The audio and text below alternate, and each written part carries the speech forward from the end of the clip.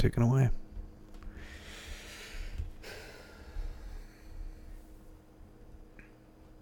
My glasses are filthy.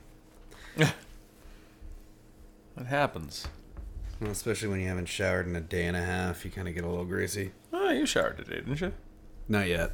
Oh my god. Yeah, I was considering doing a workout, but I don't see that happening after pulled pork pizza. Oof. Yeah, that'll slow you down. Hey folks, this is another mini episode. Chalupa and I are just following up our opening episode on Primal. So one thing that I believe that we mentioned in the past episode, but just to let you know, we are going in a reverse order. Didn't realize that the site that we found it on had put them all up, but just in the wrong orientation, which I'm going to defend because I really enjoyed the way that we watched it. So we're going to go episode by episode backwards, and I think if you haven't seen this series before, don't worry if you watch it backwards. It adds a little bit of mystery. And I'd like to bring it up. I never knew this beforehand. I just assumed. But Fang is a female. Okay, yeah. Yeah. I always thought Fang was a male. Like it's just like, because like the comparison, like, father and father, maybe that was the bond they had. But just looking at, I know it can't be reliable all the time, but Wikipedia, I'm sure Wikipedia is accurate for at least this Primal TV series. It says that Fang is a medium-sized female Tyrannosaurus whose tragedy begins. And we won't really jump into that right now because like we're going to be talking about it here with this the most recent. Well, the episode that would be coming next after we left off from the previous our previous episode. Coven of the Damned, episode 8 in the original air order, episode 3 in our order. Interesting. Yeah. So the episode after, going backwards in the way that we went, we watched Slave of the Scorpion. That was the one with Mira. Mira. Then we watched The Night Feeder. The one where some kind of beast, or That was quite interesting. And then we have The Coven of the Damned.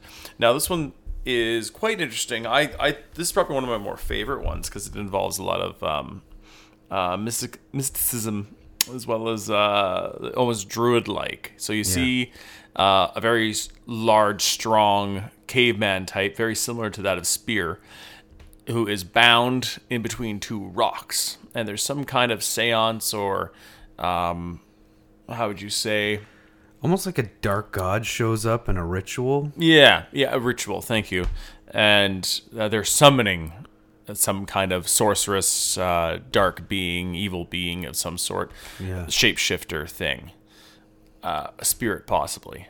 Yeah. And they are donning what appears to be antlers. So that's where I get the druid. We were talking about this before, the druid comparison.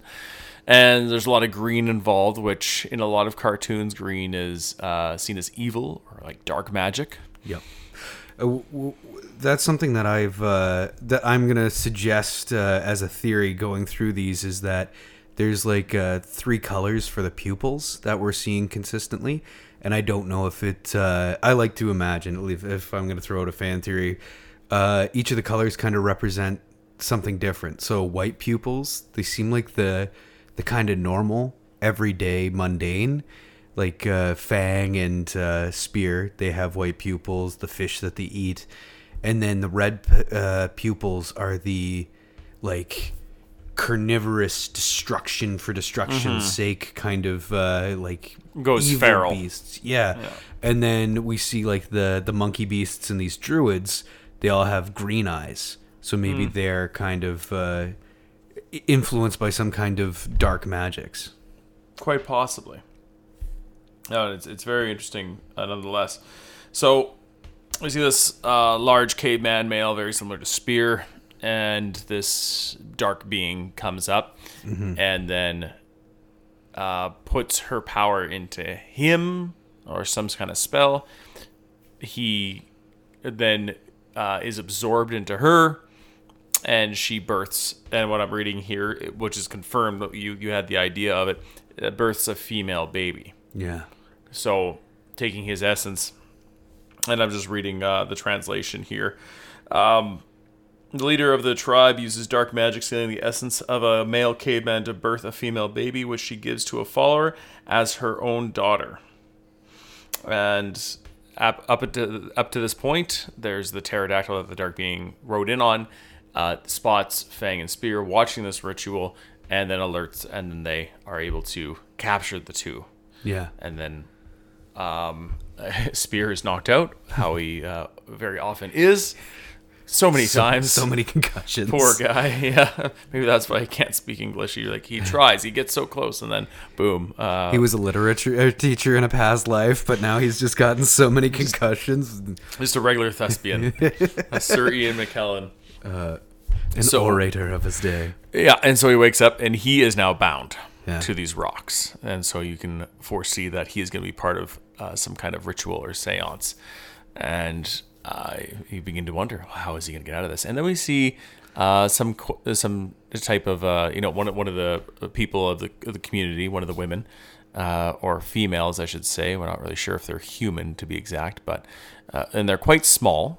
Yeah. And she appears to be a master of her craft. She is able to freeze time itself in the surrounding areas.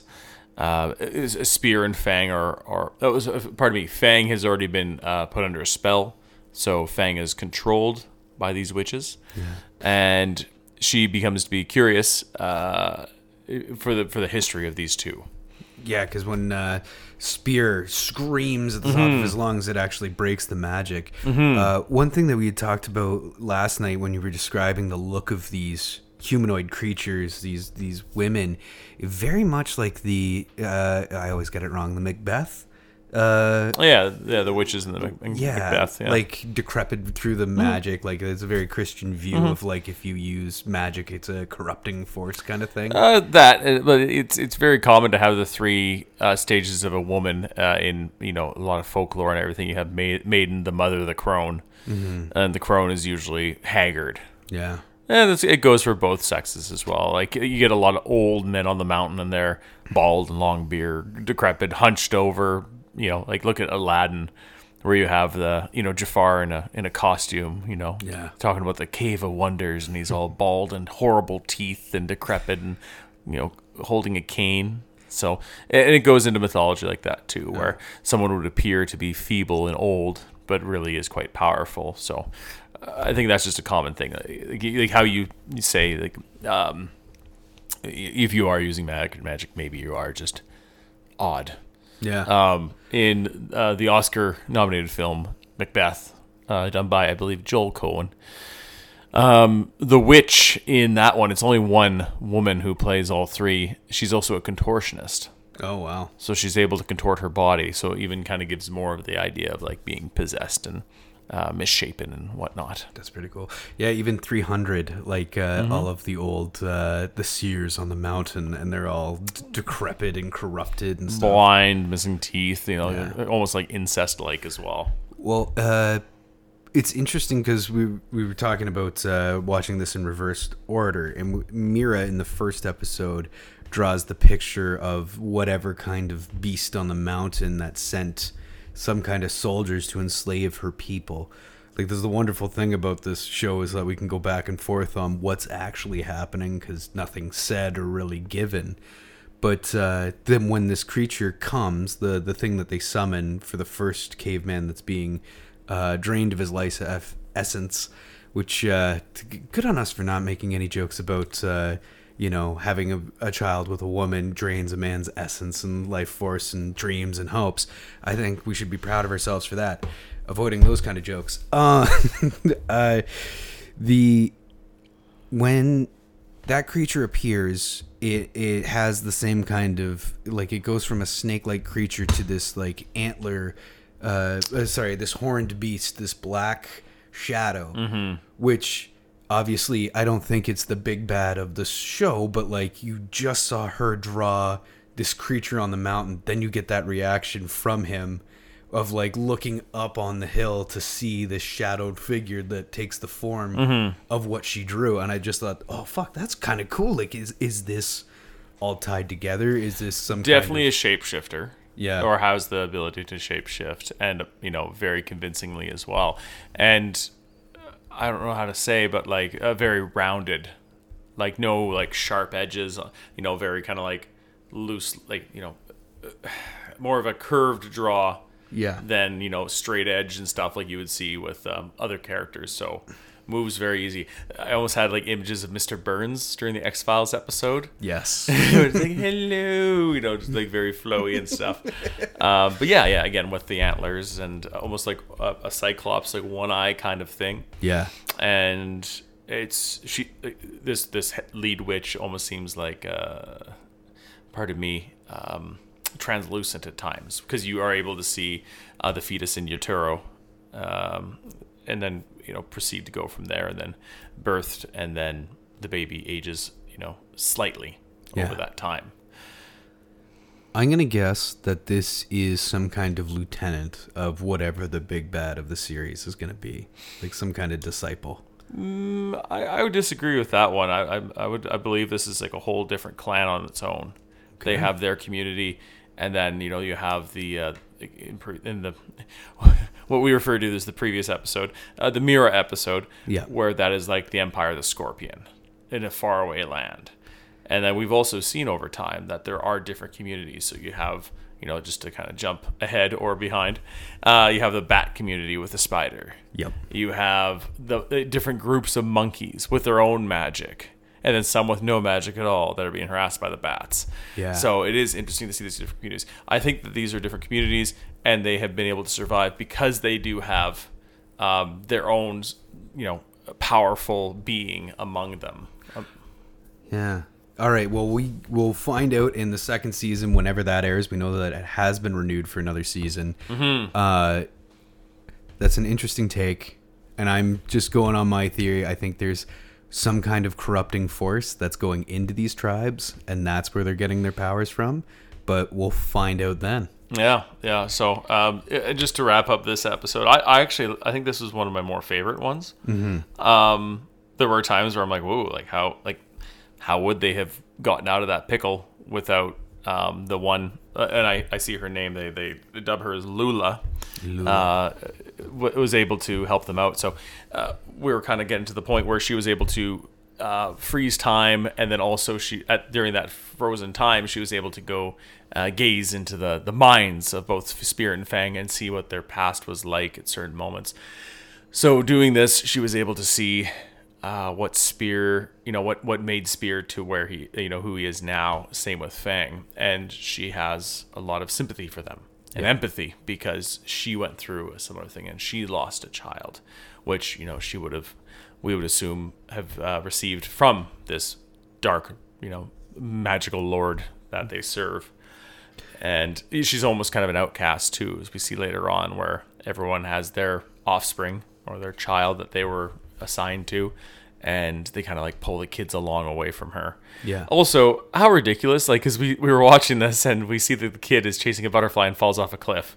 It's like, come on, man. Like, well, and there was a clearing before the cliff. Yeah, gone the way of the dodo. It's just like I'm picturing Ice Age, where the dodo's like, the last melon. They jump right off the cliff. God.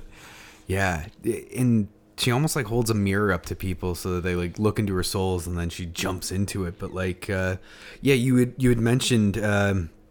And I guess spoiler alert for anybody, like if maybe we'll tag something on the front of these episodes, like we're going in depth. If you haven't seen the show, maybe you want to watch it on your own first. But Spear and Fang, this is where we learn that both of their children have been killed, and that's the bond that brings them together. This would be the first time we saw it, going backwards. Which it's a cool dynamic because like. You mentioned in the first two episodes, you're clearly not pet and owner relationship, but you don't know why these two characters with the T-Rex that is obviously anthropomorphic or like is sentient, I guess is the proper word. Like it can clearly think for itself. Absolutely. self-aware, can think, can have feeling, emotion. We see this, especially now that there's that loss and that grief that she is feeling with losing her offspring. Yeah. It's interesting, like to learn about it this way, because then it justifies the bond and the friendship, and we still like, in the vein of not knowing what's happening, we don't know how long they've been together. Like, have they been traveling for years since this happened, or episode to episode, is it months? The only one that we can say, and we'll get into it, that is consecutive, like it is in the span of hours at least, is the episode where we see that Fang is injured, and then goes into the next episode where they're battling monkeys, and like very large apes and stuff like that, like just this massive battle. But that's kind of jumping ahead a little bit. So yeah, most of these episodes are spaced out. We at least perceive that it's at least weeks or days that have gone by, opposed to just minutes or hours. Maybe just the one episode is minutes or hours. Yeah, kind of almost a to be continued kind of thing, a cliffhanger that episode could have had at the end. But yeah, like I definitely see this relationship as more of an equal. Yes. They definitely rely on each other. One thing, my assumption was that they were kids together and they grew up. That was just the basic one. Like, how many times have we seen that where, like Disney Hercules, where Pegasus and Hercules meet each other when they're just babies, and then they become best friends. It's very common in a lot of those shows, even if it's two animals that become friends, like Fox and the Hound. Fox and the Hound. Kurt Russell's in that one, eh? I didn't know that. Yeah, it is the voice for Copper, Adult Copper. But yeah, like so, it that was my assumption. But you know what? This is a very unique take on it, and I think it's a very good take on it, because there's too many times where we see the offspring bond there, where how interesting it is to see what we would say, like a male and a female grieving the loss of their families, and it would be platonic because they're of different species. Yeah. Not saying that different species can't, fall in love with one another, but in this case, let's say they're not. So there's a real strong... erotica is wrong. I'm going to take a hard stance. Yeah. So this is a very, very strong relationship, strong friendship. And it is kind of interesting for us watching it backwards, where we see it being like the utmost, or the utmost pure and everything, and the strongest of bonds between friends. And then we're kind of working our way back. Like the second last episode to what we saw, which would be the second episode, we're like, oh man, like this is a riff, like what's going on? But then we just see that they've only been friends since the previous episode where they meet. Yeah. Well, what a subversion of storytelling if you can tell a coherent story both forwards and backwards. Yeah. Like, there's not many people that could pull that off. Yeah, like it is interesting the way we watched it, for sure. Like, there are probably a few episodes where we could watch it and you could kind of mix and match, and I don't think it would really ruin the timeline. Mm-hmm. So you wouldn't really get too Tarantino into it. No. But the way we watched it still leaves a cliffhanger. This is where I don't mind when somebody spoils something for me. Yes. It's just like, oh, guess what? At the end of what happened to this miniseries, and I'm like, what? And I was talking to some friends, and they were just discussing True Detective, and they gave an obvious, like a massive one to one of the seasons of True Detective, and I'm like, well, that sounds pretty fucking heavy for sure. But to me, I'm like, well, I want to find out like what actually happens to lead up to that, and that to me is a lot of fun. Like, that's where I like prequels a lot. What way would you have preferred to learn about the death of Fang and Spear's children? Through the original run, like the first episode, or the way that we found out about it? I find it was really interesting because we went in blind. Yes. And then we see that.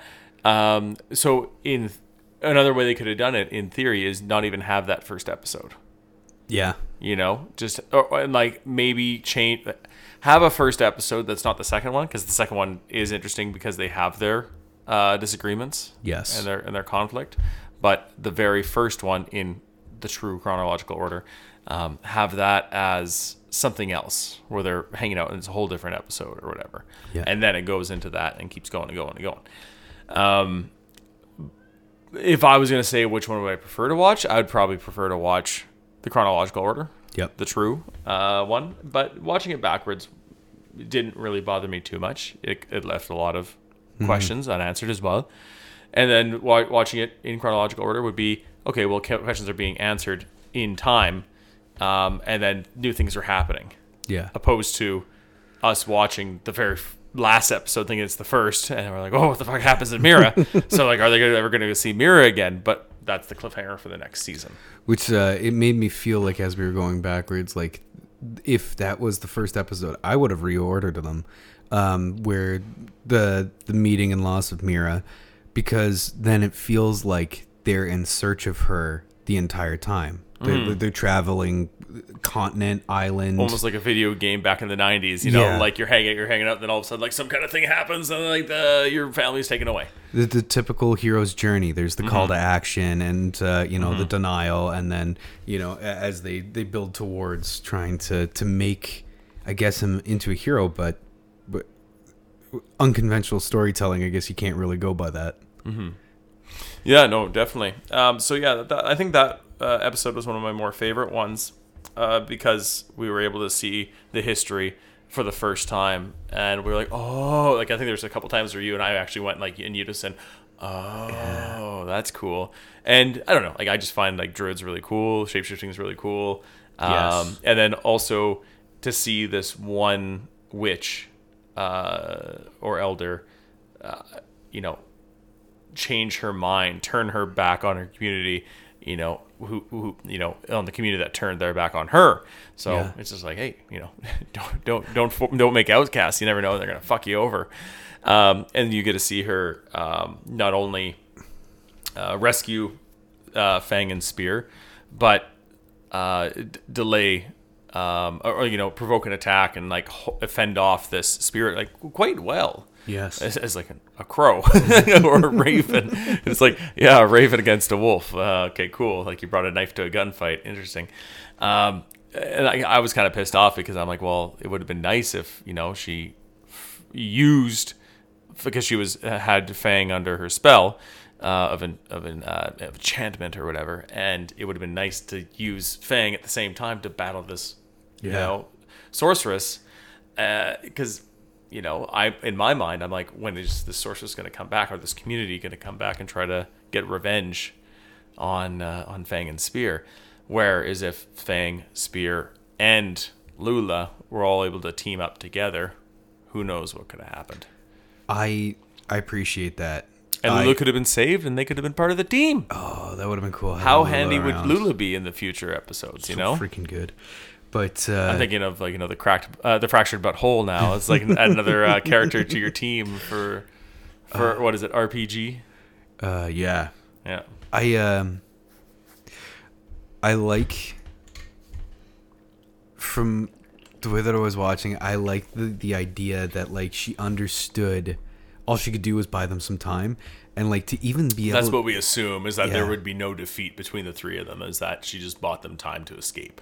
And like from a magician or a magic perspective, to split your mind in two different directions with powerful enough magic to control Fang, both to release Spear and drive him away while you're battling what could be seen as like some kind of demigod or demon or something like that. Like that's some pretty powerful shit right there.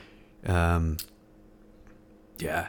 And then they don't even let her off. Like, they make sure you see that she gets killed. Yeah, exactly. There's, like, no open-endedness. Not like in Game of Thrones where it's like, is the Hound dead? Question marks. Yeah, she's not coming back. But give her a happy ending, too, which was kind of nice. Like, it's where she's reunited with her daughter. Yeah, that is quite nice. That's the way you want it, right? All right, the next episode we watched, The Plague of Madness. Now, reading a little bit here, and I'm not sure. Like, again, this is Wikipedia I'm going off of. Sorry, but I just find that the amount of content is interesting, whether it's true or not. Hey, we're just interpreting things on our own too. Canada is not experts. We just have fun and laugh at you, Wikipedia. So we see a dinosaur come out of nowhere, and it's apparently an Argentinosaurus is infected with a flesh-eating virus by diseased Parasaurolophus. I miss the days of being able to pronounce these names when I was a kid. I loved dinosaurs. Everyone was a dinosaur. We'll send you to Drumheller for a couple of weeks once you move back. Oh, the old Oh, good. Why am I losing that right now? Oh my God, the Royal Tyrrell Museum. Thank you. Yeah. So it's transforming into what we assume is a zombie, like state, and compelling it to decimate its herd. It's I was waiting for like some kind of Nazi armband to come around the arm too. It's like, oh, Nazi zombies again. Oh, haven't Nazi overplayed zombie this dinosaur. one. Yeah. And then reading the little note at the bottom here, due to its premise revolving around a disease, this episode was released early as an April Fool's joke in reference to COVID-19. That's pretty funny. Interesting. Yeah, so, because it was released April 1st, 2020. So, yeah, we were much already into the lockdowns and all that kind of stuff. So, yeah. I thought this was really good. It was almost annoying because it's like the ever so ongoing, enemy that just won't fucking die. Yeah. Which I guess is a good metaphor for COVID-19. Like, it's just not going away. It's just always hanging around. I find that cartoons sometimes struggle with scale. Like when you have something as massive as this. How did we decide it was? Yeah, we'll just call it a Brachiosaurus. Periocephalosaurus? Nope. A Brachiosaurus. No. The Parasaurolophus or Lophus is the one that first comes in. That's diseased. Okay. And then it infects an Argentinosaurus. Where do you think the Argentinosaurus was first found? Argentina? No, I was thinking that it would be funny if it was Arseniosaurus from Arsenio Hall. All right, now it's the Arseniosaurus. Yeah. So the Arseniosaurus. Yeah, because there's times where it seems large. Yes. But then there's times it seems like it's just this gargantuan beast. Which was really cool. I thought that was so cool. Like, is it just getting bigger and bigger, or are they just like showing like how? Because like there's a point where it's running through a canyon. Yes. And its head is still above the canyon, like, opening. So it's just like, Jesus, like, how big is this thing? I just thought it was, like, huge. And there's times that when we see Fang, and we're like, well, Fang's a Tyrannosaurus Rex. And well, he's minuscule. He's minuscule to by so many other dinosaurs, which is accurate because the T-Rex wasn't the fucking most massive. I think that was Jurassic Park to our generation. We just thought that the Tyrannosaurus was like the largest badass in the dinosaur kingdom, which it really wasn't. And it had a cool shortened name, T-Rex. Yeah. Can't do that with all the other animals, too. No. And it looks cool. Yeah, no, absolutely. Can't give hugs. No, poor little guy. Can't make the move. Let's get a little comfy. Damn it. Yeah. Damn it. Our co-host Obi knows the pain. Oh, God. I love you this much. It's not very much. It is in T-Rex arms. Have you ever seen the picture where the T-Rex is trying to rub the lamp to wish for long, big arms that are super strong? And it's just, it can't get the lamp.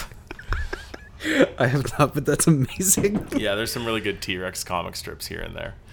Another not interesting. I got to stop using that word. Another aspect to my theory about the pupils is when intriguing the first dinosaur, compelling, Paracephalosaurus. Well, they call it the parasaur. After it bites and infects the other creature and has its back snapped, and it dies, the pupil reverts from that like weird red and white coloring. And then as the infection takes hold into the Arseniosaur, its eye actually transforms like at that final thing into that red. Yeah, that you just red see look. it looking so fatigued and just like slowly losing its all sensibility and everything and going into this maddening state. Yeah, and then once it takes that step into like evil, then it goes red. Yeah, and then once it's dead, it goes back. But like. Killing everything in its path, like its own herds, trampling on the eggs, which causes the rest of the herd to be like, "Whoa, okay, something isn't right," and they try to battle back, but they're no match to this fury. Yeah. So this whole herd's just decimated, and then Spear and Fang stumble across this field and are very terrified, almost like the night feeder. You would almost feel like you were in like a valley of dead gods. Like they're so massive and untouchable. Oh, absolutely. Yeah, these terrible lizards, as dinosaur is translated to from Latin. yeah, like what could do this, and so quickly, right? Yeah. Because I'm sure that they might have been familiar with this, because it's not really hard to miss these fucking gigantic things. So yeah, no, it's quite terrifying at times, like for how maddening this dinosaur looks, and it's just this unstoppable force. Yes. That they just try and try and try to figure out, how do we stop this thing? They go through they go down a canyon where it falls, and you think, okay, well, it's dead because it fell. It's kind of like Land Before Time, where they're trying to get away from the sharp tooth, and then he falls, and then he eventually wakes up. He's just passed out for days, and then it wakes up, and they're running through the canyon, and then it gets stuck, and then it breaks free, and then they're it looks like they're inside of a volcano that is not erupted yet, but that's what causes it. And even with this dinosaur falling through and being engulfed in liquid hot magma, it's not melting or dying that fast. It's very, very slow. Again, like, to do with the scale, because like it's not like they could have put their spear through its head and killed it, like kill the brain, kill the zombie, like the typical way. To find a way in story to like justify killing this beast, I thought was pretty interesting writing. There's that word, interesting, again. Compelling writing. There But what else was I gonna say? They keep walking away. Like, it's just like it's a problem that's too big for them, or they don't really care. It's like, don't get bit, don't get diseased, just get out of here. And then with that too, I blew right by it without even acknowledging it. Spear has the dream where they do have the virus does infect them, or contagion, because viruses don't infect, they're viruses. Infections infect. Oh. They contract this virus, and their skin melts away to both of them, and you're just kind of watching in horror, and people have nightmares like that, that are quite vivid, and I think that's what Spear's like, we can't stay here any longer, we gotta move on, and then that continues the episode and propels it even further, instead of just having it just, all right, waiting game, who's going to starve out, and then this thing is like sleeping or dead, one of the two. Let's keep going. What do you feel like the writer was trying to say with those dreams? Is that a convention just to show that like Fang can think without having like that awkward conversation out loud like you would see in any other show, or is that like supposed to be some kind of spiritual message or something? Well, Spear was one that had the dream, not Fang. Oh, yes. I messed that up. Sorry. No worries. But yeah, no, there are many times where we see Fang actually having thought, and also realizations, and then, looking to Spear and say no. Yeah. Like in the Night Feeder episode. Exactly. Yes. But for Spear, do you think that was his way of showing like a thought process? Or do Absolutely. you think that was like because I didn't get the impression it wasn't a message from a god or spirit, like spiritual realm, right? Like, I'm separating that out from religion, because I think we see that quite a bit with other, like, you're granted a vision. He's able to understand dreams, comprehend them, analyze them, and then able to like proceed through his life, with seeing these dreams. Yeah, absolutely. For sure. And that's also a big thing from pagan days, is you have a dream, you acknowledge it. I was actually just listening to my sports radio, TSN 1260.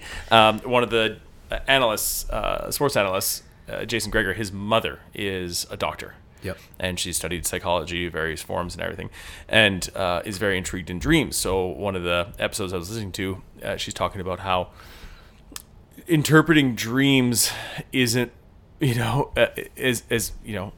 since the dawn of man and humankind alike, we've had dreams. Yeah. I would be willing to argue that for sure. But yet we don't really have a lot of history in translating dreams and analyzing dreams. Like, there's not and like it wasn't accepted You know, it was very, very looked down upon by church and everything, because it's like, well, what do you mean you're having these dreams? Like, because you really have no control. And I don't know about you, but I've had some fucked up dreams that if I told some friends, they'd be like, wow, you're fucking crazy. So we feel a little bit reluctant at times.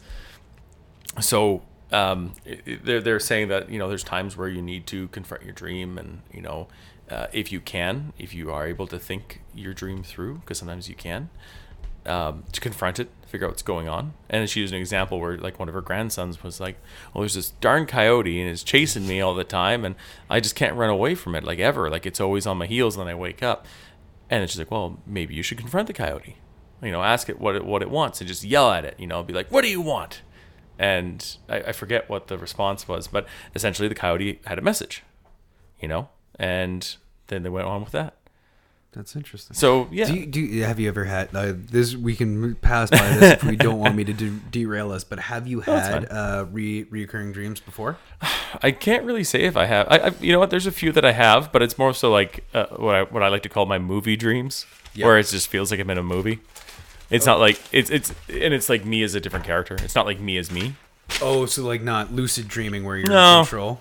No, not all the time. Like, there's times where, like, I'm running from the cops for whatever reason, and no matter what I do, I can't run away.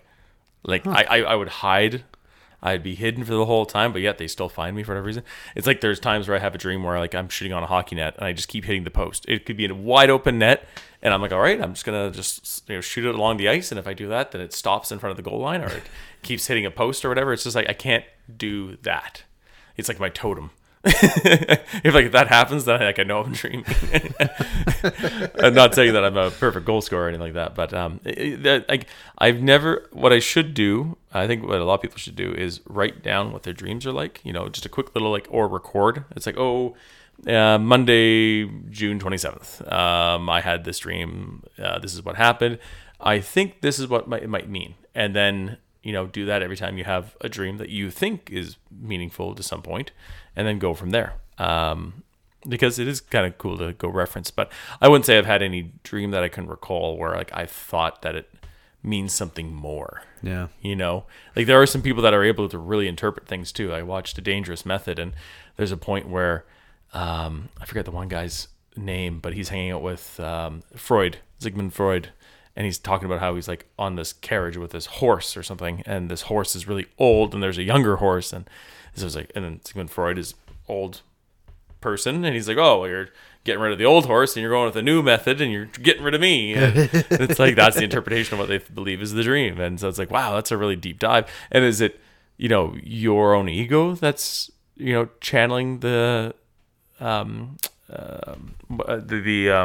me, the synopsis essentially of the dream, or is that what the true dream message? You know what I mean? I've had the teeth falling out dream, which I'm just looking at right Usually now. has to deal with wealth, from what I understand. Teeth are falling out associated with loss and important life changes. This dream could indicate that you're dealing with some kind of loss, like an abrupt end to a relationship or job change. Okay, I've heard it be related to wealth or health. Because teeth are, for medieval times and previous, centuries, even like 1800s and stuff, teeth are very much linked to health. Where if you are not healthy, that's one of the first things to essentially go. Yeah. Huh. And then I know everybody dreams, because whenever I say this, I always get corrected. I rarely remember my dreams. Yeah, no, that's fair. So I think I've just suppressed it so much, because when you smoke a lot of weed, it reduces the You're REM ruining your sleep. imagination. Yeah, it doesn't get there. But one reoccurring, I had one where I was searching for somebody in a crowd, and like I could always see the back of their head, and I was tracking them down, but I never could quite catch them. And when I did, they would never answer my question. So, and then with this, they're able to get a lure. Well, not really a lure. They're kind of just trying to escape, and the dinosaur chases them into the volcano, and eventually is engulfed in magma and dies, and along with a virus. So they're able to escape and proceed on with their journey.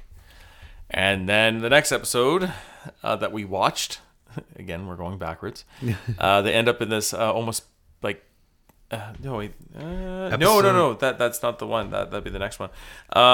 So it starts with Spear looking like he's just in complete disarray with the loss of his friend, because it appears that Fang is dead.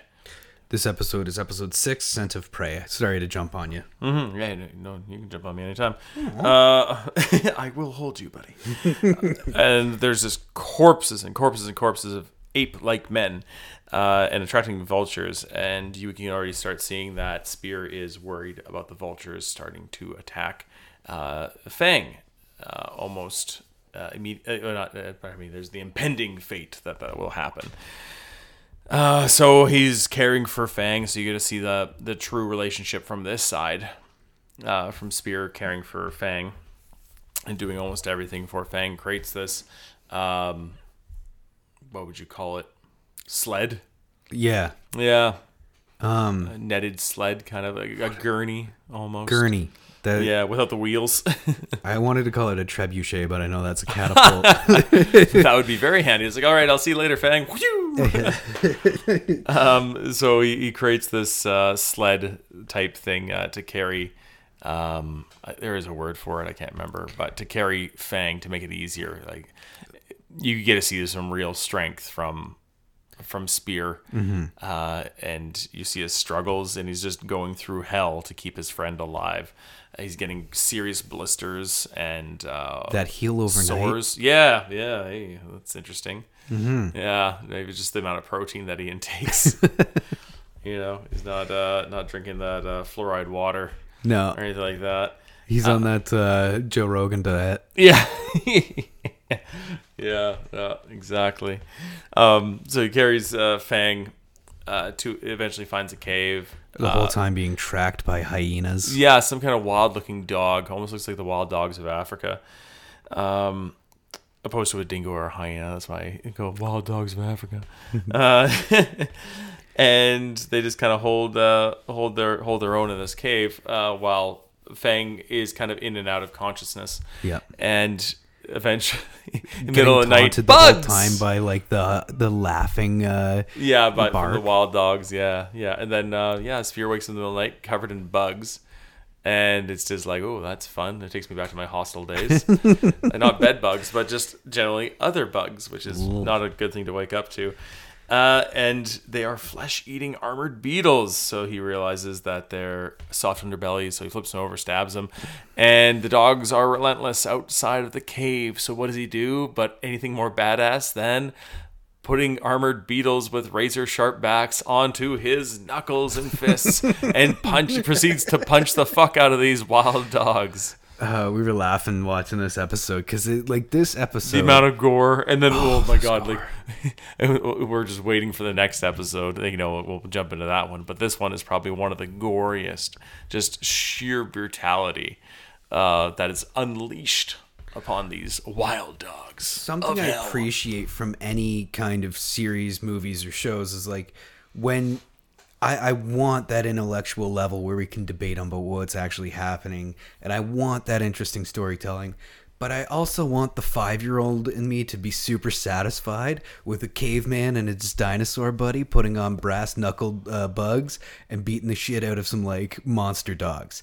That is awesome. Like where like everything is stripped away and it's just like fight. Kind of takes you back to Thor Ragnarok when Hulk is fighting Fenrir. Yes. Big monster. Yeah, exactly. Here, puppy. And then they're able to fend off the assault from the wild dogs, and from what we can tell, because we're going the opposite way, Fang and Spear are okay, because what we noticed more so towards the end is Fang can't seem to put full weight on her leg, which we're kind of curious about. But then this next episode that we watch, which is called Rage of the Ape Men, number 5, it was broken in a battle, and that's where she became unconscious. But after those episodes, in the way that we watched it, there wasn't really any sign of her favoring that particular leg. No. That I can recall.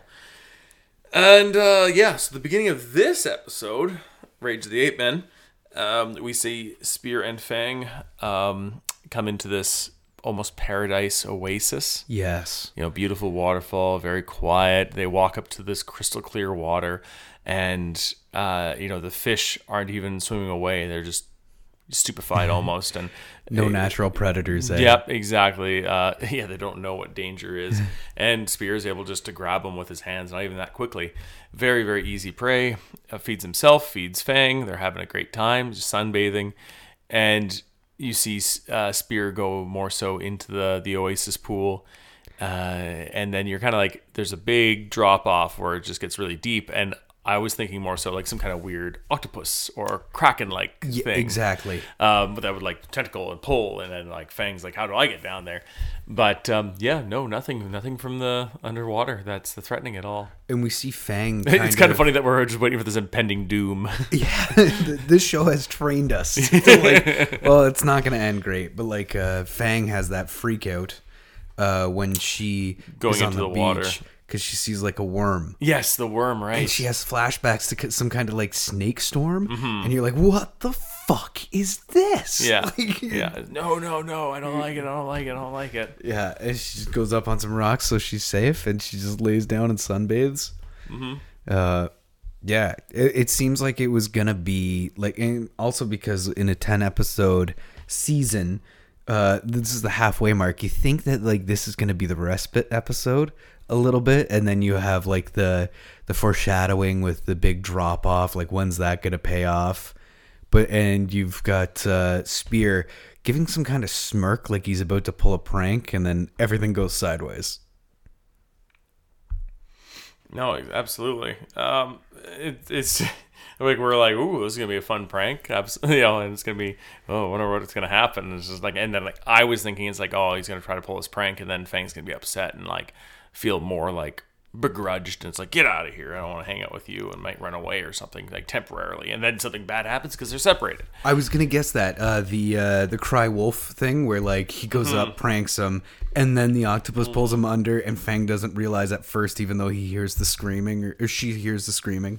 Absolutely. No, 100% nailed it there. But no, what happens is Spear is underwater and sees the marching of some kind of humanoid thing. And so he surfaces and notices that Fang is nowhere to be found. And Fang, being a dinosaur, not really can be that well hidden, to his eyes at least. It's different when they're being the hunter, the predator. And then he's soon to be concussed for the first time. And then he wakes up and he sees that he's bound, and then he's concussed again. Yeah. And then when he finally wakes up, they're in an arena, hung upside down. Nighttime, watching some kind of epic battle between these, what do you call them, silverback gorillas? Like these alphas? Yeah. They're all jacked up and just Silverback SummerSlam. Sunday under the crescent moon in Ape Arena in April. In April. The art direction here, where you have all these similar looking creatures, but the silverbacks, they gave them each their own aesthetic, which I thought was pretty cool. Like that's and different sizes as well, and they're fast, they're strong, and you can see them moving really fast too. Yes. Yeah.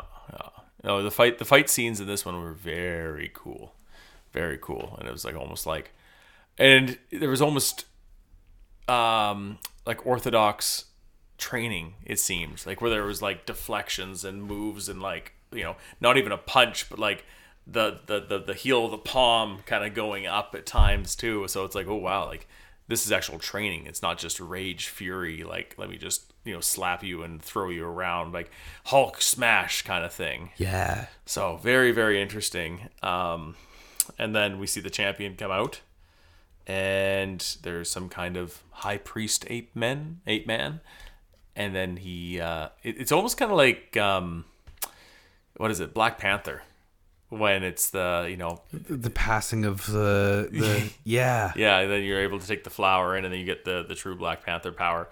Anyway, so they're pouring this black liquid down this channel alongside this cliff, And it goes in, like, just the smallest drop goes into this big ape, and he gets kind of like Hulk size, Dr. Jekyll, Mr. Hyde kind of thing, and proceeds to start preparing to fight Fang.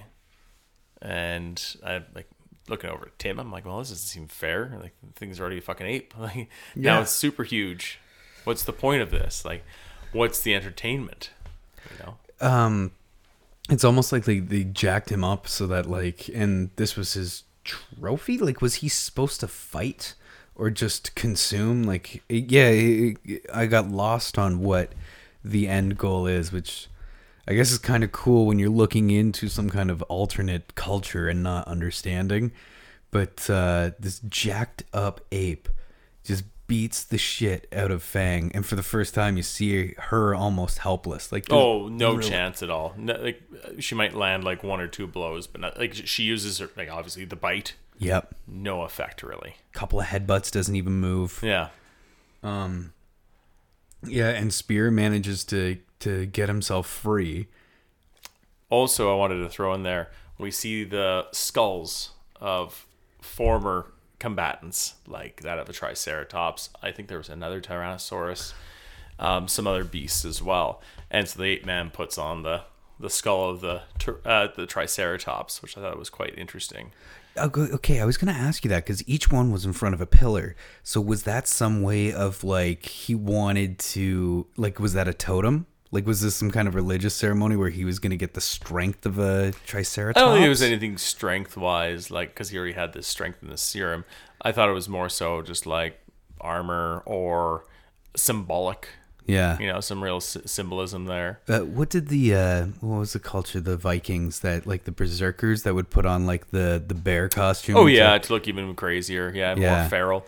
They would try take to get the spirit of the bear. Yeah, taking all kinds of herbs and mushrooms and all that kind of stuff just to make them as fucking crazy and hallucinogenic as possible, because that's what they would do, is they would take all these drugs and hallucinogenics and they just go crazy because they thought they were fighting demons for, like, for their lives. They're like, wow, and just unleash hell essentially in the form of, you know, the worst use of psilocybin smash. mushrooms I've ever heard of. I just like to stare at the roof, man. Yeah. It's waving. No, exactly. But if you're full of fear and testosterone, and you've only fought and murdered and pillaged and raped people, and I guess you're just gonna keep pushing that aggression out. Maybe, you know what, maybe they're super peaceful, and they like to be peaceful. They just needed to do all these drugs and just, like, it's like, all right, cool, I'm gonna have my, you know, cleansing ceremony, the purge. You raise a valid point. Mushrooms make you face a lot of stuff. Like, the next day you feel so fantastic because you can let go of so much. But if you're a Viking, you've done some terrible things, and you're still a human being. So you got to reconcile all of that in a day. Man, it's not going to go well. The voices come into your head again. Oh boy, this is going to be a lot. So this gigantic roid raging ape is beating the absolute tar out of Fang. Yeah. And then, as you're leading up to it, Spear is able to break free. Yeah, and there's this race between him and the ape men that see what he's doing, the lesser ape man, as he gets up to the top of the mountain where the priestess or priest is holding the special serum, and he fucking chugs it all. Where this ape only had a drop and became super powered. He chugs this entire, like, Gatorade dish full of serum, and doctors hate him. Oh, God. You called it perfectly. He hulked out. Like, he even changed colors and just starts super destroying. Forehead just comes right out. Super Neanderthal. And then he gets into a fight, and there's a couple blows laid, and again the scaling. Yes. At first I'm like, he's not even bigger than this guy, but then, like, they're fighting, and so maybe it was just unusual scaling for size. Yeah. But maybe it slowly he was getting bigger and bigger and bigger, and the serum was taking effect, right? Yep. Over time, like, there was the initial, but then it was just kept building. So then he was becoming like 10 feet tall, 20 feet tall, and like just like 800 pounds of sheer muscle kind of thing, 1,200 pounds of sheer muscle. It got to the point you see the ape men trying to run away, and he's just reaching out with a hand and grabbing a crowd. Just terrifying, and like you can see, like it was actually kind of funny, just how, because they're all angry and they're like, "Oh no, fuck you!" Because there was the part where they did catch him as soon as he was drinking the serum, and they started beating him, but then he gets big, and then he blows them all off with his just like complete like stand upright and then throw them away. And then he starts getting his revenge and release the fury. And then you see the terror as soon as he defeats the champion. And like, what a battle. Oh my God. Not like it was back and forth, but just the absolute carnage that he unleashes just right off the bat. And then all the other 8 men onlookers are running away for their lives, and there will be no survivors, in the words of Fezzik from Princess Bride. No quarter given. No quarter. Yeah, absolutely terrifying, the carnage. And like, it's funny because we're looking at IMDb for the rating of like certain things, and it's just like gore and violence. It's like severe. It's like fucking rights. It is. Nudity, not so much. Nudity, boo. This is bullshit. But yeah, no, absolutely insane. One beef I have with this episode, and we talked about this too, is why didn't he give possibly some of the serum left over, if there was any, to Fang?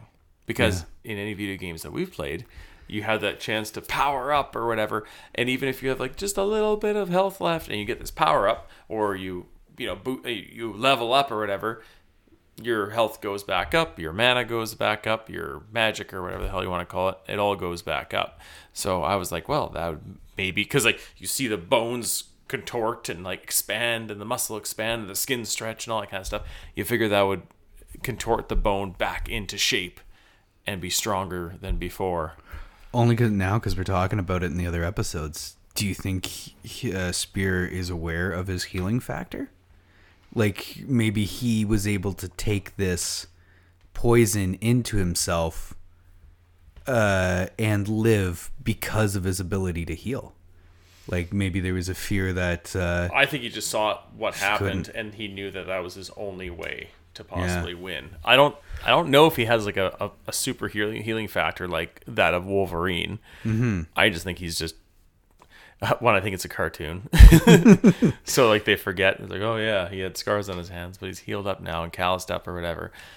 Maybe they healed faster back in the day. You know, Neanderthals and cavemen alike. They just healed faster. I like playing with the idea that this guy is lots of aloe vera. Like, maybe he's hundreds of years old and he just has some kind of healing ability.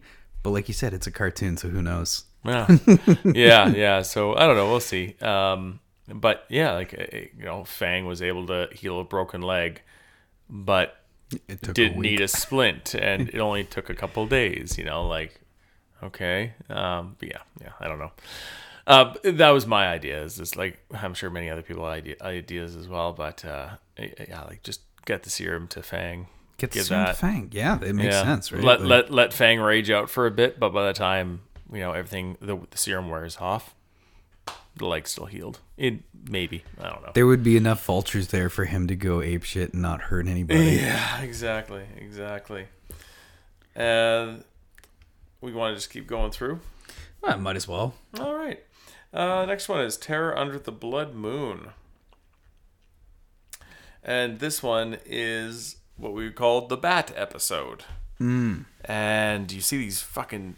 At first, they're escaping a pack of Dromaeosaurus, which kind of looks like raptors, little velociraptors. And they're escaping this like tall grass, because that's where they're at. And they encounter a tribe of cave people being attacked by gigantic red bats.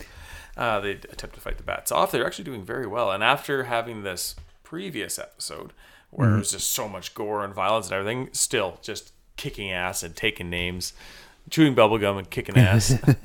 And yeah, just slicing these bat people, like giant bat people looking things, like Man-Bat from Batman series. Yes. This is honestly what they look like.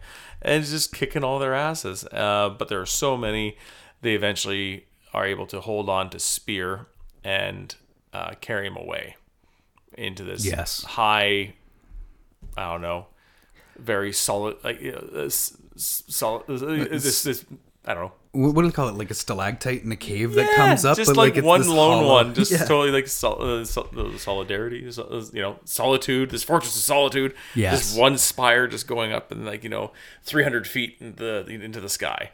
Quite impressive, honestly. Very daunting looking, like James Bond lair. Yeah. And pardon me, Fang is tracking them down, and also we see that 2 bats are able to carry Fang. Yes. Yeah, at before as well, and eventually, Spear's also concussed again because he's caused so much bullshit for the man bat. The man bat's like, you know what? We're just gonna smack your head against this rock, and another concussion.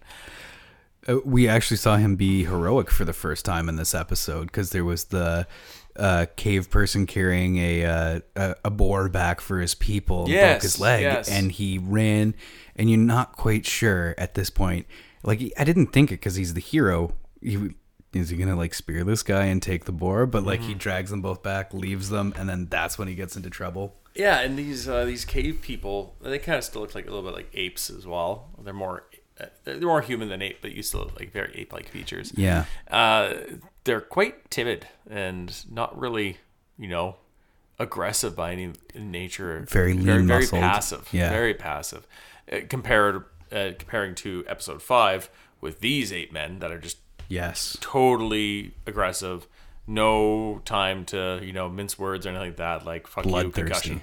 concussion. So these ones, it's kind of interesting to see where they're just being completely harassed by the man bats and, trying to get food. And then as soon as Spear and Fang are in their presence, they're all hiding. Yes. Even though they were helped, right? So it is interesting to see like the different communities and like where they stand, whether they're, it's almost like one of those graphs where it's like all good, all bad, good neutral, bad neutral, things like that. So yeah. So we see Fang at the bottom of this gigantic pillar and can't attempt after attempt, cannot seem to scale this and like climb all the way up to the entrance. So she plays dead. Tongue out and everything. Oh god, that was so funny. Yes. Oh man, we were laughing pretty good there.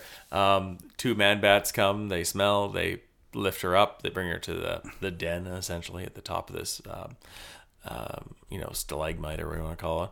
And tongue out still opens her eyes. It looks around, very, very amusing. And she tries to sniff out Spear. Yeah, which is such a weird twist in this episode, which was kind of cool. Is like the bats are working for a spider for some reason.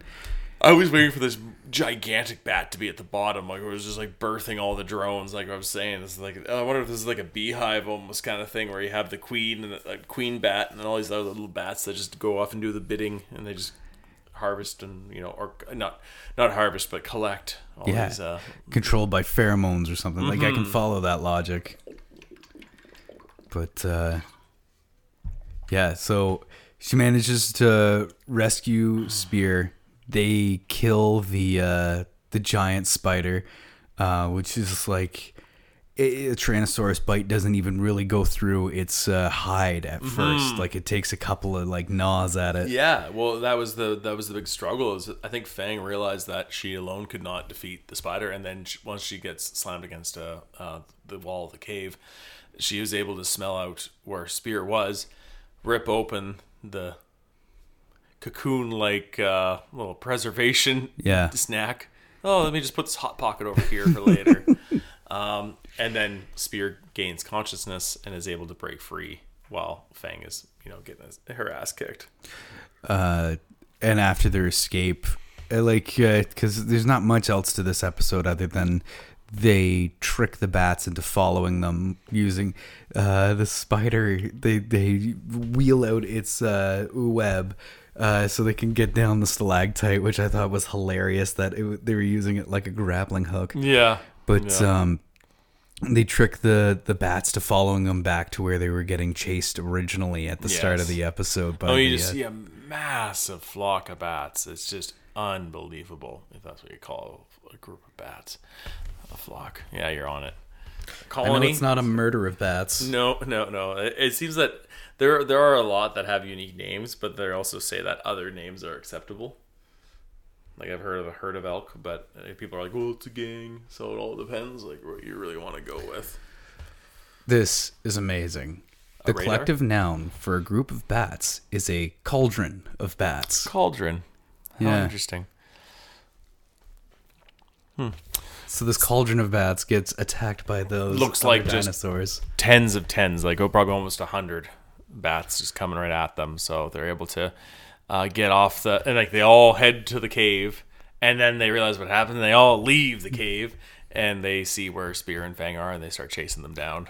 They meet their first friend or a second friend since Mira, like the guy that they had helped originally. Yeah. Passes back his spear, like on the way through, which is kind of cool to see, like someone actually helping them. Yeah, for once, besides you have Lula, and then you have Mira, and then you have this one character they don't seem to have a name for.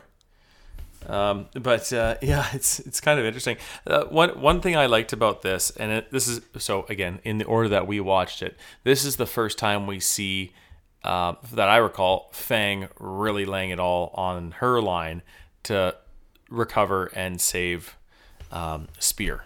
Yes. Where previous episodes for us, what we perceived, it was Spear more so trying to rescue Fang all the time. Yeah. So again, you see that more of a balanced nature, where it's not just like, it's always you. You're always getting captured.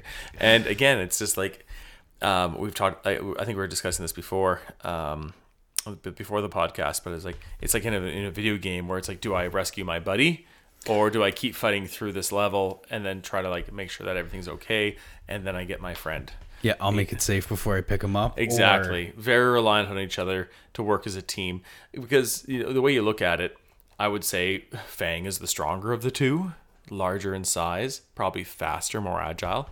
But Spear, being Neanderthal, caveman, more intelligent, Yeah. able to create tools, things like that. Opposable thumb, arms. So he's the guy that can open the snack packs. yeah, exactly. Like they're able to work together a lot of times, and it seems that doing that, it's level. Like they're both very formidable combatants and hunters. Yes. But together they are elite. Very, very, very strong and hard to defeat when they work together. Pardon me.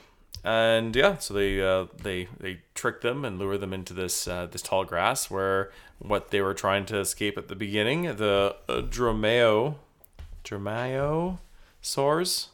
and the bats start fighting each other, and they just keep on trucking to that peaceful oasis. That is freaking cool, man. Yeah. I guess that is now becoming a clear picture of the direction you watch these episodes in for me. Like this would be the turning point for maybe Why the Other Way is better if the writer intended to show Fang first being the one to show that level of loyalty. Because I hadn't thought about it until you mentioned it for this episode. Is like up until now, Spear has been the one that has been putting his life on the line for Fang, so I guess that's that inverts the relationship a little bit. The next episode is A Cold Death. They're traveling through a Arctic looking area. Well, I guess at first we see these woolly mammoths, and there's an old one that gets separated from the pack, and Spear, who's freezing, him and Fang go and kill this elderly mammoth just so they can have food and clothing in this desolate area. But yeah, you can tell that Spear, it doesn't sit well with him, that he's like pretty upset by having to look this like mighty beast in the eye as he's killing it, because it's not. I don't know if he can tell that it's more intelligent the other creatures that he normally kills, but like it seems to actually weigh on him. This is with the mammoths we're talking about, right? Right. Yeah. So we see the elder woolly mammoth go solo, and it almost kind of looks like the whole like virus fatigue and decrepitness and everything, like almost like it's just ready to die, pretty much. It's calling out for the pack. They can't quite hear him in the snowstorm. Yeah, and I was actually kind of surprised that Spear and Fang were so relentless at the start of attacking this woolly mammoth, where I thought they would have like attacked and he wouldn't have been so resistant. He wouldn't put him as much of a fight, and they would have been curious about that.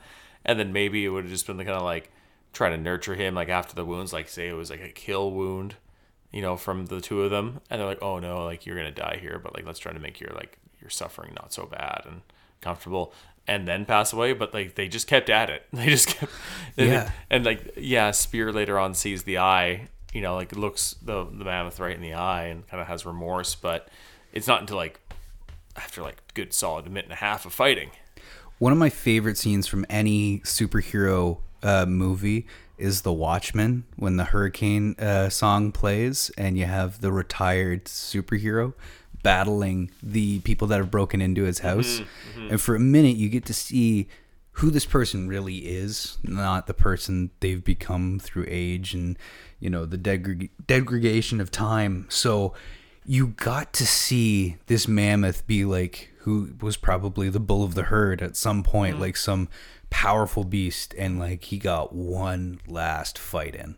He wasn't just an aged, patchy, dying beast, which I think has to, I don't know, it seemed to really destroy some part of Spear to see that. Maybe the age comes for us all or something, but yeah. And then as they're hiding out, and he's in his nice new fur coat, the mammoths turn back around and discover that their elder has been killed and desecrated, and they start to track down whoever did this.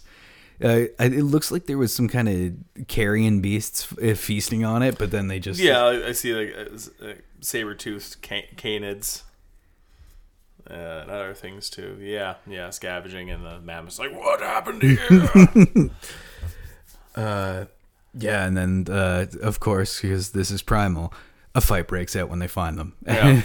Fang and well, they're in the cave, and there starts to become a rock slide inside the cave, so they're forced to come out, and the mammoths are there being like, the fuck happened? Yeah, it's like when your dad comes home and sees like something broken in the entryway, and then it's just like, all right, like, and yeah, like a massive herd, like definitely over 10 of them.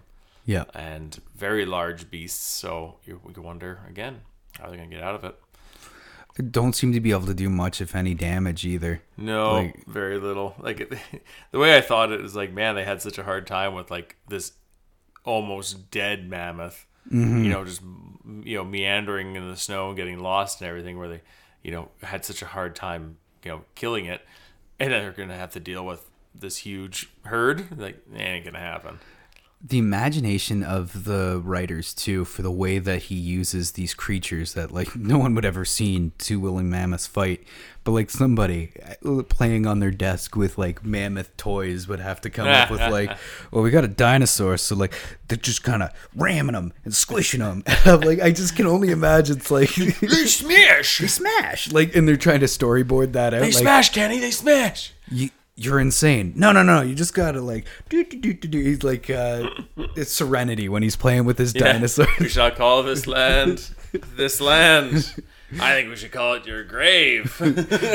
Curse your inevitable. Your soon but inevitable betrayal. Apparently that was his. He did that himself. That was all ad lib. Oh, really? They saw him playing with Alan. What is it? Alan Tudyk. Yep. Okay. I'm always curious how to pronounce his last name. I always call it Tudyk. Yeah, Two Dicks. And it's like apparently he was playing with them, and they had him on camera, and they had the audio too. And it's like, you're in. And I was like, oh, that's great. Yeah. And then in the middle, not really the middle, but like eventually in the battle, Spear comes back and he sees that Fang's in trouble, so he kind of like pulls out whatever he can. Like he doesn't have his spear with him, and he grabs part of the tusk. Yeah. And that, for whatever reason, just stops the whole slaughter, the battle, everything like that, and all the mammoths just stop and they're looking on in awe.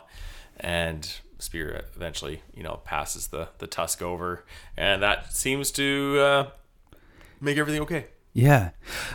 Okay, so I was thinking, what do you think if, like, they were just trying to gather the bones? Like, because they go to that cemetery afterwards? Well, the one thing I was curious about with the whole bone collection thing is, like, oh, well, there were bones from the site where the carry-on was, picking apart. And, there must have been some, like, parts of, like, the trunk or the skull or the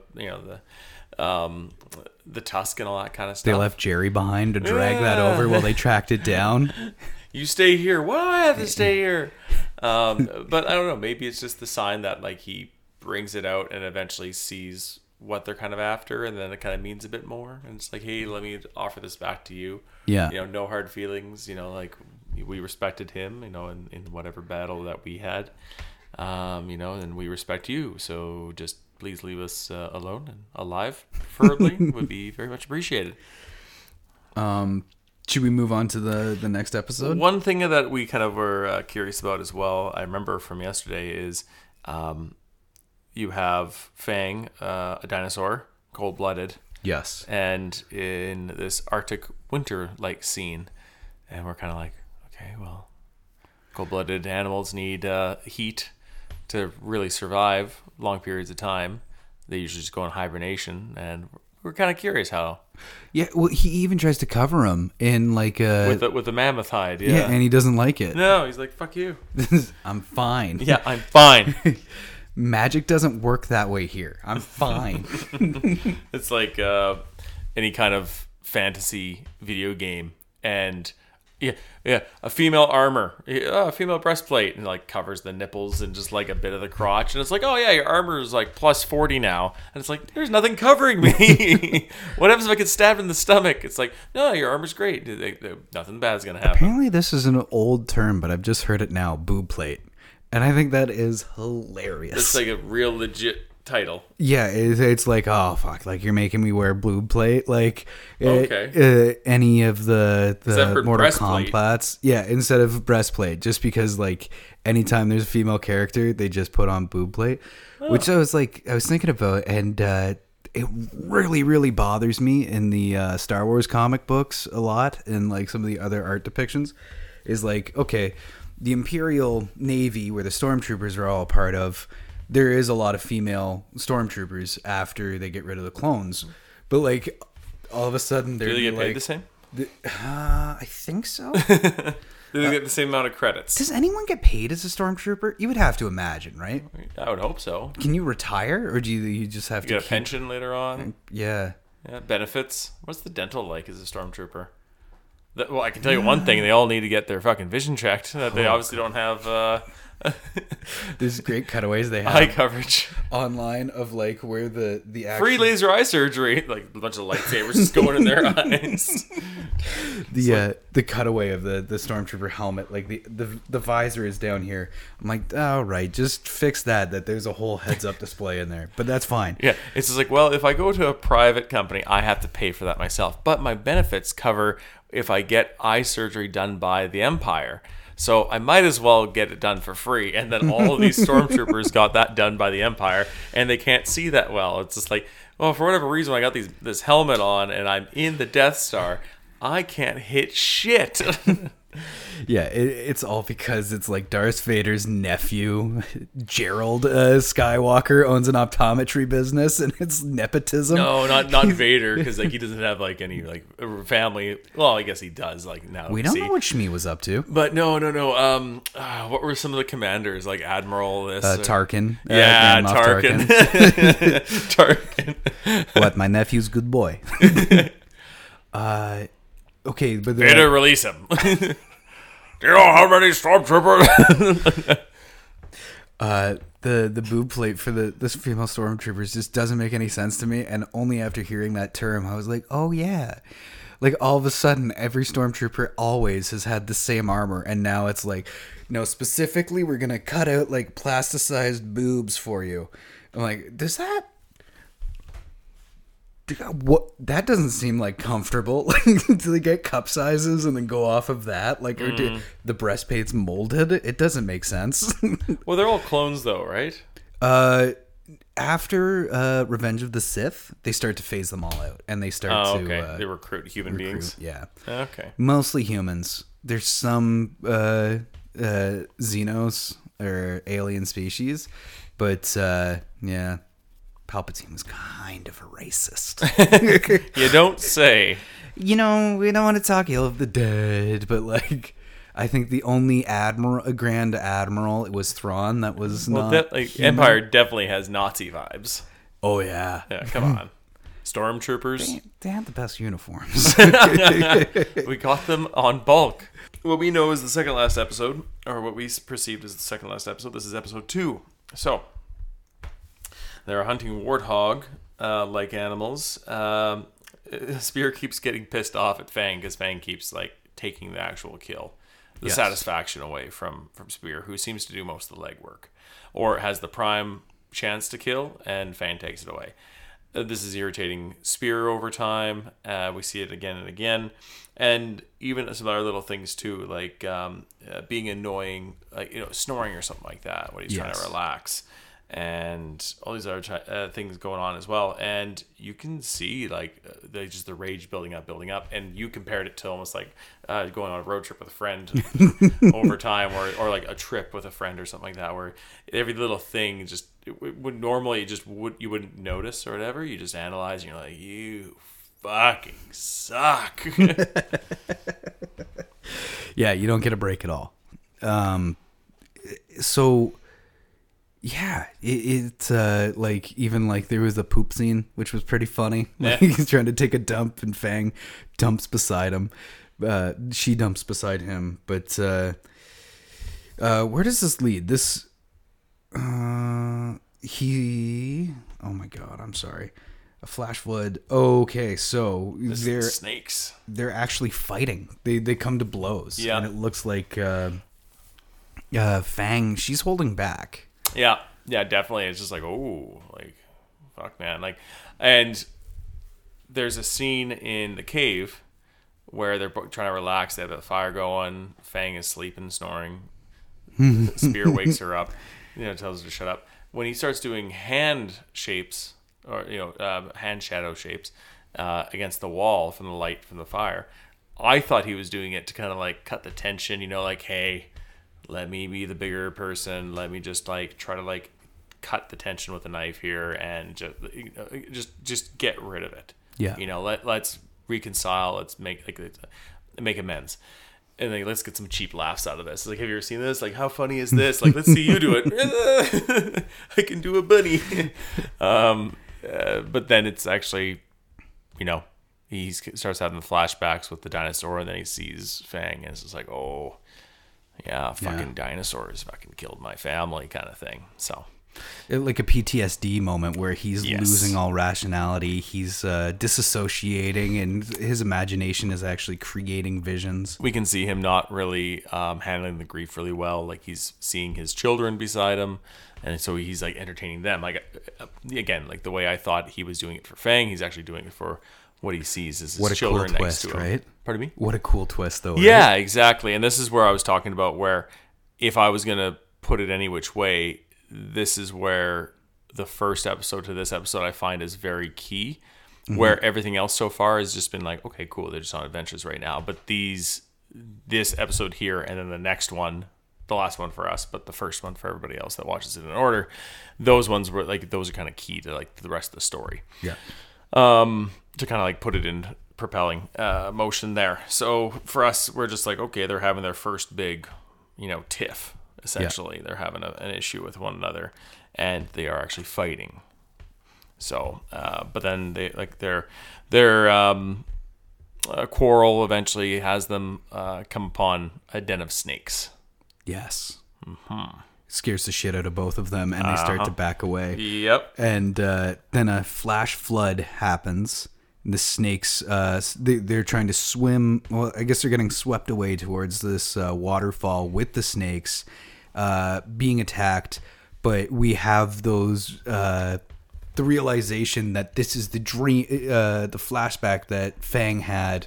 I guess this wouldn't be a flashback, but in the viewing order that we had when they were in the oasis and she freaked out seeing the worm, like she has her PTSD moment.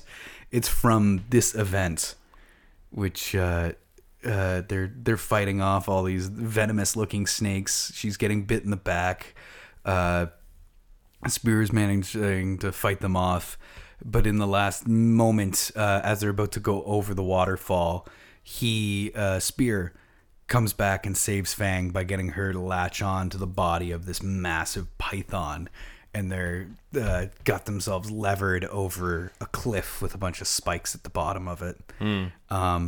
They slip, they fall, which like you think in that moment, like any other show, they would have had the swing to safety and everything's okay. Yeah. But well, we had the foreshadowing beforehand, like where they were making their way up the side of the waterfall, and like how daunting it looked with like this, against spires and spikes and all that kind of stuff. This doom and gloom at the bottom of the waterfall. And I missed that actually. Good catch. Yeah. That's actually when I was playing Wolfenstein too. Like, come on, man, where were you? And as they're falling down the waterfall,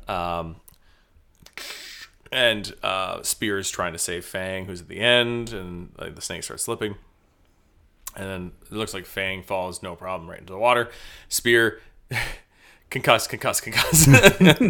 Again, we'll have to do like a condensed version of the whole show, and it's just like ding, ding, ding, ding, And so he's unconscious in the water, and Fang rescues him, where they're able to reconcile and make amends, and seems to be okay at that point. And so. The birth of their friendship, if you watch it in the original air order or like a reconciliation based on the way we watched it. Very cool episode. And then we go to episode number 1, Spear and Fang. Good name. Great name. It gives you everything you need to know. So we essentially covered a lot of this episode when we were talking about episode number 8, Coven of the Damned, where she goes back and she sees this, but we get greater context and detail of these horned Tyrannosaurus Rexes that come and kill Spear's family. And as Spear thinks that Fang, he's tracking a Tyrannosaurus down, is one of these beasts that killed his family, he realizes that it's just a mother protecting her babies, and she gets attacked, and they fight really friggin' hard to try to save her babies. He gives everything he can.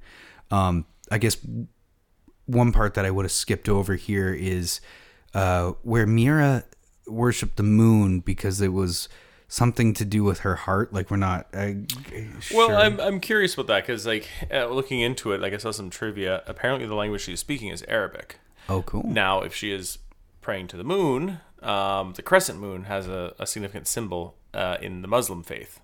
So, and like, I'm not going to go any more into that just because I don't really know everything for sure, but I do know because the crescent moon holds a lot of important symbolism and meaning in the Muslim faith because it's on so many Muslim countries' flags. It has to do I believe it has to do with Allah or Muhammad in certain stories and scriptures and stuff. But again, that's really important on a lot of the flags. So that's how I know about that part. So if she is of that faith and she's speaking Arabic, that would be the thought. But maybe it's just a parallel and it's loosely based and it's something else. But you can see that's very ritualistic because every time there's crescent moon, she does her ritual of her, arms going in certain shapes, not shapes, but a certain routine. Yeah. And and they're observing it. They find it quite interesting. Actually, we probably wouldn't mind watching that episode again sometime. For sure. I thought that was quite probably another one of my favorite episodes. Yeah. But you see, like, and as we went backwards, you could actually see like the animation quality deteriorate a little bit. Maybe not deteriorate, but not as sharp, Definitely not as defined. rougher. Yes. Well, that's interesting. Over the course of 10 episodes, it would get that much better. But he's looking up. He's about to commit suicide, and well, it appears that he's about to commit suicide and walk off the edge of a cliff. But he can't quite bring himself to do it. And as the sun rises, he sees his family in the sun, and he decides like it means something to him. I don't know exactly what. Like, you don't see them beckoning. There's no real hints, but it's kind of a cool moment. But like, yeah, his spiritualism must come from the sun and his family or something. So that's probably the connective tissue between him and Mira. But it's what pushes him to go forward, and then the tragedy of Fang's family. Yeah. So yeah, that's pretty much the end for us and the beginning for other people. Tim, what was your overall view of this series so far? Like this first season, and what we're waiting for a second season. But thus far, like, what do you think about it? I am blown away by the art. I'm blown away by the writing. I think this is going to quickly become something that I consistently go back to. I hope that they keep it as condensed as it is. 10 episodes, unconventional storytelling, and I am so excited to see something different. Like, I didn't know episode to episode what was going to happen, and that's something I pride myself on, is I can pick up on what is about to happen in a story 5 minutes in, and it gets a little bit boring, but like this, you were left waiting and wanting to see what was going to happen. Mm-hmm. And I do appreciate a different take on it, where it doesn't need to be a lot of dialogue. Yeah. The dialogue is almost non-existent, only a few times, especially towards the very end. Like, even with the one episode with the witches. Yeah. You don't really have dialogue between each one of them. It's just mostly noises, where you think they would be able to speak. Yeah. You know, like, how do you give instruction on how to cast certain spells and everything, right? But everyone's quite silent. So that is quite interesting. And then when you do hear sounds, like, they kind of hold a bit more of an importance.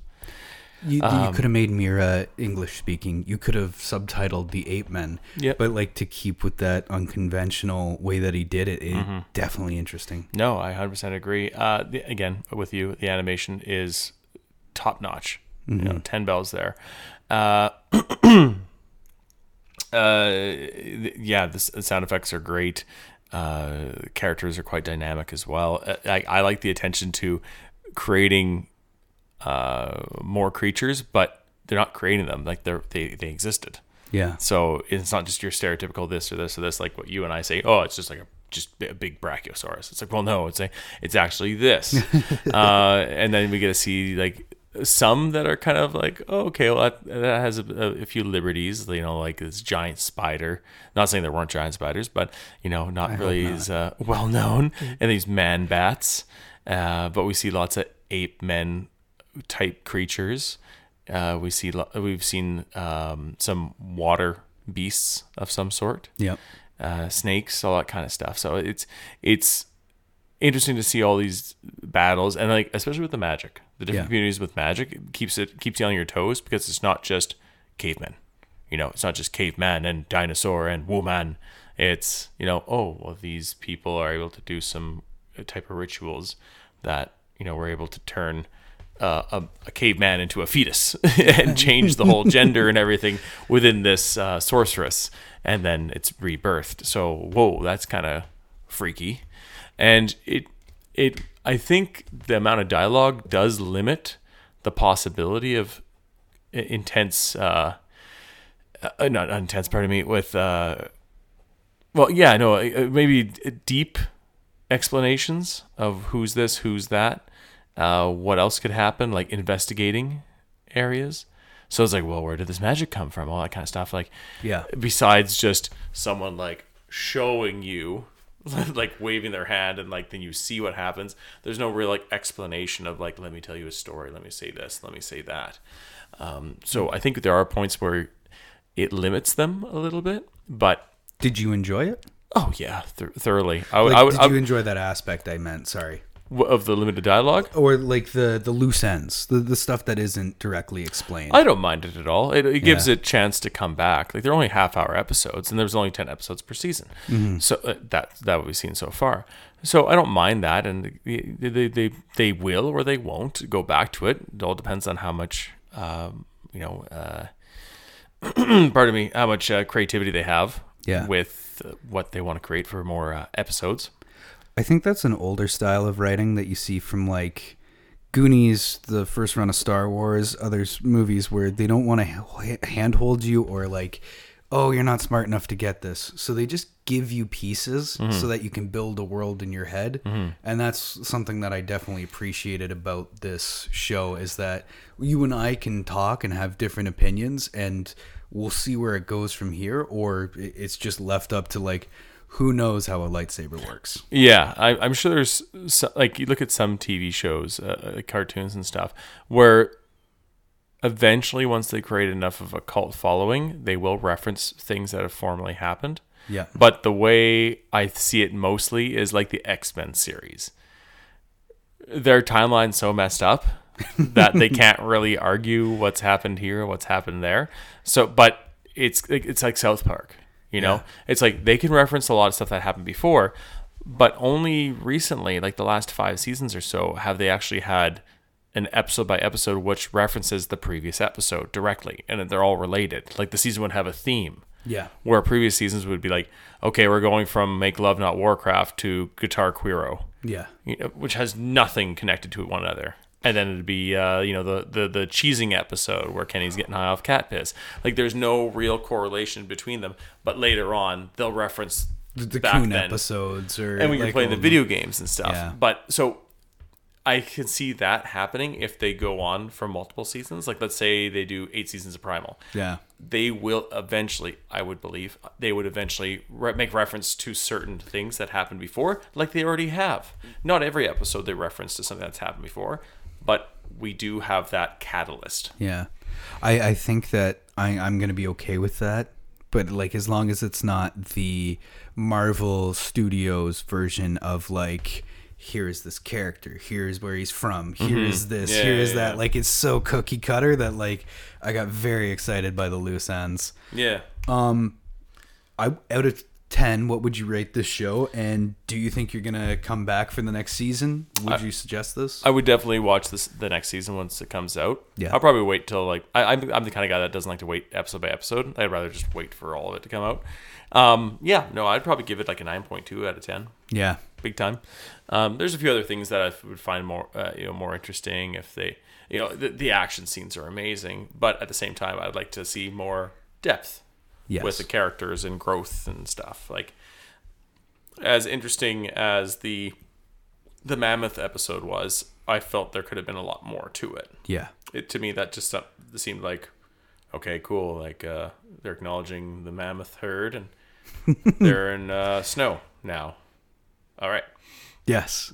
Where that, to me, that might have been like a waste of an episode where they could have, gone with more character development, more of a deep dive with certain characters, or why this is happening or why that's happening, blah, blah, blah, blah, blah. This has been a fun show to watch with you. Or maybe made an ally with the mammoths, where it's like, oh, hey, like, can we get a ride and hang they drag out? them back to like the cemetery, and then they got buddies from now on. Yeah, they have they're awkwardly hanging out there in a tuxedo, and it's just not a tuxedo, but like morning is like, yeah. So what's your name? Yeah, cool. How long have you known the deceased? Oh, okay. What are the chances he is an ancestor or a predecessor to Brock Sampson from Venture Brothers? Yeah, exactly. Yeah. Some kind of connection with the Venture Bros. You made that comparison. And yourself, what would you rate it out of 10? I think 9.2 is a great rating. It could be a 10 out of 10. I don't really see too many flaws with it. The animation, you pointed that out, which is quite noticeable. Yeah, that's just in time. But money. Money. Yeah, I hope that this Jenny Turkovsky, I always mess up his name. He continues to do whatever the hell he wants with this show and doesn't take a lot of outside influence. Like the Dan Harmon, it's just going to be what it is. Yeah. they've proven themselves that they know how to write a story. Yeah, absolutely. I'm just excited to be the audience in this. No, the amount of critique I have for it is very minimal, and you know what? Yeah. They have a plan, and I'll enjoy it. I'll watch it, and I'll love it. Yeah, well, and I did want to say this has been especially fun to sit down and watch with you and go back over. You have some great ideas, and just bouncing it back and forth to see what we can come up with what's possible. Do you have any predictions for what's going to happen next season?